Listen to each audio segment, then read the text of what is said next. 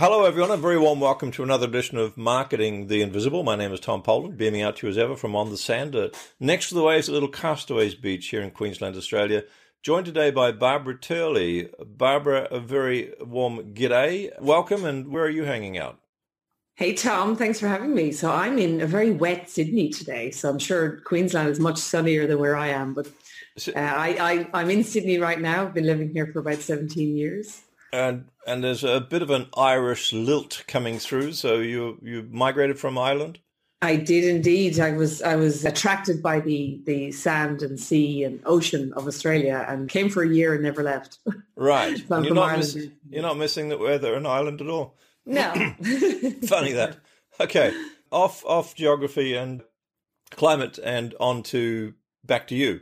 So for those of you who don't know Barbara, she is an investor, an entrepreneur, and founder and CEO of the Virtual Hub. She's also, congratulations, 8th month pregnant with a second child. Not officially in her bio, just thought I'd slip that in. The Virtual Hub is a company that recruits, trains, and I think extremely importantly, manages virtual assistants for businesses who need to free up time and energy so they can go to the next level. What a good idea. So, Barbara, the title of our interview today is How to Confidently and Successfully Use Virtual Assistants to Scale Your Business. We're going to tell people how to do that in just 7 minutes. Your Sure. 7 minutes starts now. Question number one is, who is your ideal client? Ideal client for us is anyone running a small to medium business. It can be in any niche, but you must be doing a digital marketing strategy, which these days pretty much all businesses are doing. Yeah. Social media, blogging, content, funnels, etc. Any of the above is really where we play. Perfect. Thank you. 6.5 minutes left. Question two.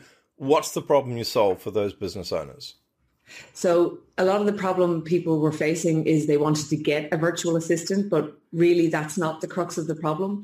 A lot of the problem is training demands, onboarding a VA, managing a VA, and then making sure that your business is set up properly to get success with offshore teams before you hire a VA. So although we recruit and train and all that, those are the problems that we really solve for clients. And we get success for a lot of clients by going deeper. We go a lot deeper. So this is immediately radically different to almost, well, all of the online freelancer type websites.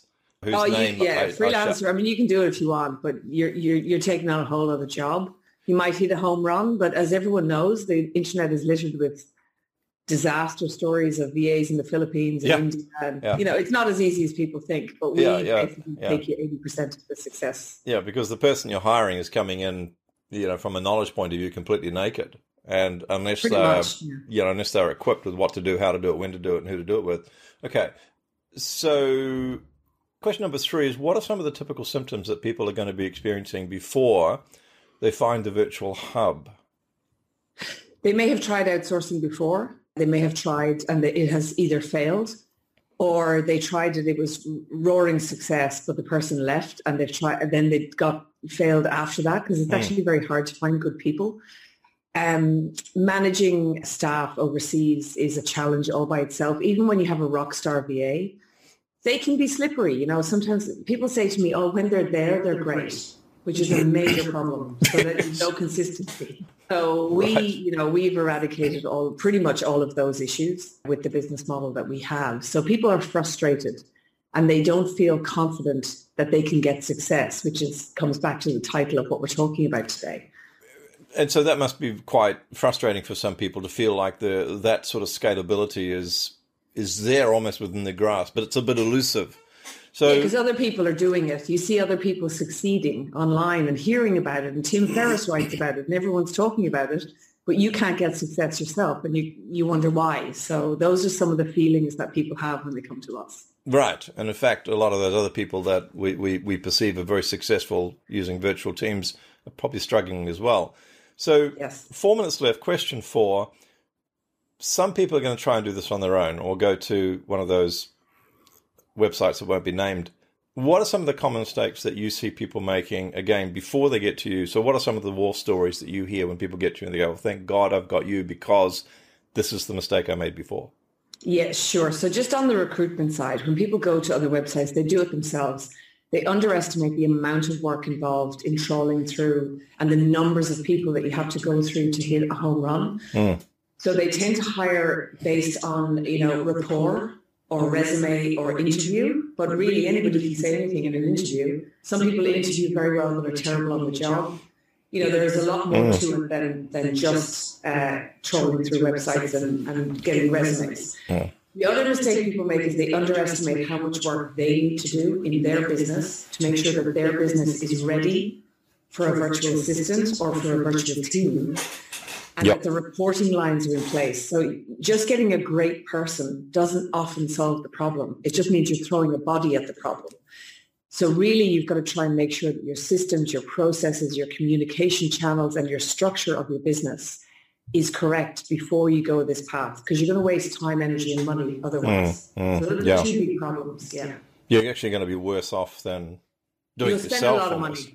And you'll be overwhelmed. And you're wondering why they're not getting the results. So thank you. 2.5 minutes left. Question number 5, one valuable free action that an audience member could take that's not going to solve the whole problem, but it might take them one step closer. Well, I wrote a little ebook on this, which is short, to the point. You can get it at thevirtualhub.com/leadsology. It is the 5 biggest mistakes people make with VAs and how to fix it. So I run through all the mistakes there. It definitely will help you to get a picture of kind of where you may have failed before. Or if you've never done this before, the mistakes other people are making. So definitely worth going there and downloading that ebook there. You don't even need to sign up for it. It's just a download. Oh, okay. So it's www.thevirtualhub.com/leadsology. Yeah. And you might, in fact, be a woman ahead of your time, because I was about to ask you for one free resource. Oh, wow. Okay. But that's okay. Let's skip back. If someone grabs that resource, and what's one action they can take that'll take them a step closer to cracking those? The biggest one, it's tedious, but it's worth doing. You have to map out the tasks that you need done per little department, no matter how small your business is. We all have departments: marketing, sales, HR, finance. What are the recurring tasks in each of those departments that are bogging you down? Those are the first little small, easy to outsource, easy to delegate tasks that you need to get clear on. And you need to have a little process for each one about how you like it done. So therefore, you maintain some sort of level of control over how it's done when you delegate it. Perfect. Thank you. And question number 7, 40 seconds left. What's the one question that I should have asked you, but I didn't? The one question you should have asked, but you didn't. Let me think about that for a second. Probably people struggle with onshore versus offshore, like how's the English offshore? That's a big one. In the Philippines, for example, where we specialize, the English can be hit and miss. So just because someone speaks great English on the phone doesn't mean that they write great English. That's a tricky one. Very true. Test for that as well. Yeah. Very true. Perfect. Barbara Turley, thank you so much for your time. Thank you. Thanks for checking out our Marketing the Invisible podcast. If you like what we're doing here, please head over to iTunes to subscribe, rate us, and leave us a review. It's very much appreciated. And if you want to generate 5 fresh leads in just 5 hours, then check out www.5hourchallenge.com.